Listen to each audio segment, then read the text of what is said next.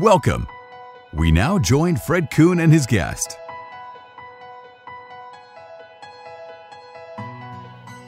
Welcome, everybody.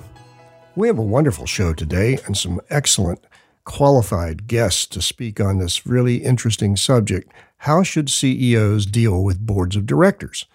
Our guests today are Don Russell and Doug Lynn.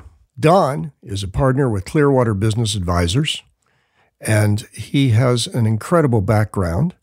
He's orchestrated $7 billion in transactions, primarily with cable television, media, telecommunications. He has an extensive background successfully preparing organizations and leaders for investment and growth, as an expert in creating compelling message for potential investors. Likewise, Dr. Doug Lind, is a seasoned management consultant and has been at this for many years. He has had clients from some of the largest industrial companies, financial service enterprises, retail companies, professional service firms, all the way from startups to private equity. He is known for his ability to link strategy, corporate purpose, and organizational mission with the growth of the individual being coached. So you can take a look at their biographies on our website, workplacestrategies.com, the US at Work podcast series. And let's get right to it. Guys, welcome to the show. Morning. Thank you very much. You're very welcome. Glad to have you here. Don, can I start with you and talk about CEOs and the difficulty and the tightrope they walk in managing their boards of directors? Well, it's a very interesting situation when in most cases the CEO has actually been hired by the board of directors. So if you've brought into an established firm, the company's been up and going, and you step in, you're talking to your bosses as well as to your advisors. And so that creates a tightrope that one needs to manage very well. I think some of the key areas there are to be sure that one is open and honest and not hiding things from them, and to be able to disclose as much information as soon as possible to them. And creating that trust environment with them is really one of the key essential initial things that one needs to do. Let me switch over to you, Doug Lind. Speaking of trust, you have a board of directors. How would you go about building trust with that board of directors?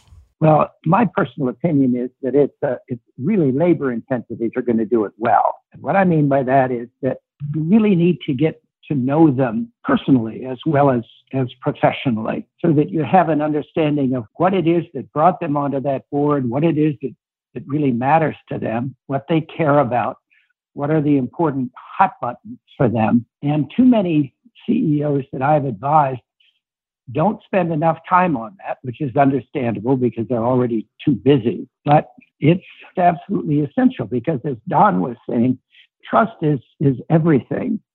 And if there are a lot of surprises or a lot of things that you are proposing to them, not understanding how they think as business people, you're in a lot of danger.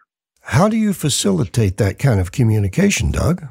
How would you approach that? Well, the first thing to look at is the fact that with the complexity of most businesses in this day and age and the complexity of the marketplace, you find yourself in a situation where each of your directors or trustees is desperately trying to know enough about your business so that they can exercise their fiduciary responsibility. And therefore, you really have to work with your senior management team to find a way to give them an in-depth picture of what the business is doing without crossing the line between governance and management, meaning the temptation of board members to get in the weeds and get involved in management decisions, which are not their purview, but staying on subjects of strategy and succession and capital budgeting and the like. So with your communications person, who, by the way, I think should be joined at your hip as a CEO, and your chief financial officer, you really need to be spending time on a communications plan for the board, which begins with how you onboard board members, bring them on as directors, but then on a regular basis, is really giving them a sense that they're seeing underneath the covers without inviting them to meddle in places where they shouldn't meddle. Doug, thank you. Don Russell, let's go back to a basic question, and that is the board of directors' responsibilities. What are they? And who should be on a board?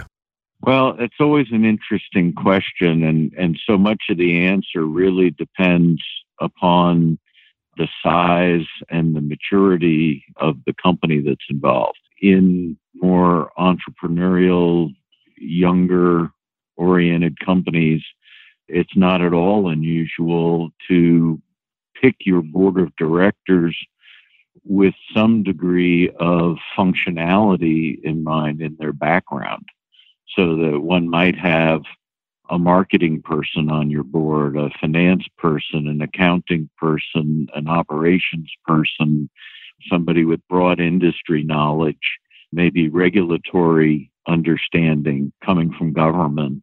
So it's helpful to have all of the bases covered on your board of directors that the company is going to encounter and be actively engaged in, to get the right kind of perspectives from them and be able to view the business in its totality. The function of the board, as Doug was saying just a moment ago, is really to be able to plan for the succession within the management and to look at the long-term aspects of the company, to ensure that everything is being done in the proper way and with the proper planning and totally above board, to represent the interests of the various shareholders and stakeholders in the company, including the employees and customers and everyone who's involved in the company, and really to be fiduciaries for all those different audiences. Let's take this another direction related to that question. And the direction I want to take is, I read somewhere the other day, the majority of the boards are men. They're aging out and they're having difficulty finding replacements. What's your experience? Because you all work with boards of directors every day. What's your experience there? Well, it seems to me, this is Doug, that the number of women on boards is certainly growing. I think the struggles are twofold there. One is that it is still true, particularly of large public company boards, that as much as possible, they're looking for people with deep general management experience, meaning chief executive officers, chief operating officers, CFOs, maybe group execs in very large corporations, or division presidents in very large corporations, and then very senior people out of the professional service firms, accounting firms, and law firms. And women are still rising to the top in those organizations as well. So that I think every few years, when you've got a few more women with CEO experience and a few more with other senior management experience, it's going to get easier to recruit. I think on the other side of it, from a personal risk management standpoint, a lot of people are reluctant to go on boards these days just because of the personal exposure that they may be under, even with directors and officers insurance. So I think it is changing. That doesn't seem to cover it. The officer's insurance doesn't seem to cover it. No. To tell you the truth, I don't know the real answer to that. I just know the exposure that directors talk to me about on boards to whom I'm giving counsel. I think it's twofold. One is the dollar risk, and much of that can be ameliorated with D&O insurance. On the other hand, there's also the reputational risk. And when you have crises that occur and one never knows which direction it's going to come from, who may be involved, and all of those kinds of things. And there are so many things outside of one's control. You try to choose the best people, but could someone commit fraud? You try to provide great products, but an airplane crashes. You just look at all of these things, and when you're on the board of a company and all of these things are occurring, do you want to take the risk of having your reputation tarnished with, frankly, not really being in a position to have affected that directly, and be, you're taking on responsibility for lots of other people, and some people are willing to do that and others are not. Thank you, Don Russell. Doug Lind, I'd like to go back to you to follow on Don's statement about a healthy board. And you have all of these different players from all of these different fields, all with different interests and ideas.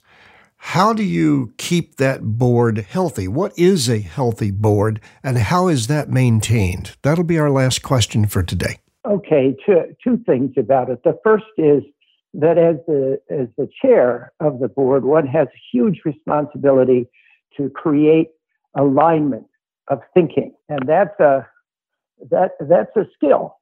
In other words, that's not about votes that the board takes. That's about sharing a vision and sharing a confidence in a strategy. So the first thing really relates to that. That's an essential role of a CEO, particularly if you're chair and CEO both. But even if you're CEO and there's a lead director, together then you really need to be working on that alignment. And then the next thing is to create accountability. And the way you do that is you make covenants. And by a covenant, I mean an agreement that's a two-way agreement between the CEO and the directors on the board about what the roles and responsibilities are for each side of that equation, which means it's not just about how you evaluate the performance of the CEO. How do you evaluate the performance of the board, both the board as an entity and the board as a collection of individuals? And more, even public company boards are doing evaluations of both of their performance as a board together and the individual performance of individual directors. The more that happens, the more effective the board becomes. Quite a discussion, and I know we could spend hours on this, as you do with your clients. But folks, we have been speaking with Don Russell and Doug Lind. They are both with Clearwater Business Advisors and experts in their own fields and their own rights. Don, Doug, thank you so much for being part of the show today. And if anybody wants to see their bios and read about them or get a hold of either one of them, it'll be on the website under the guest biography section. So Don, Doug, thank you very much today for joining me. Our pleasure. Thank you. Thanks for joining us.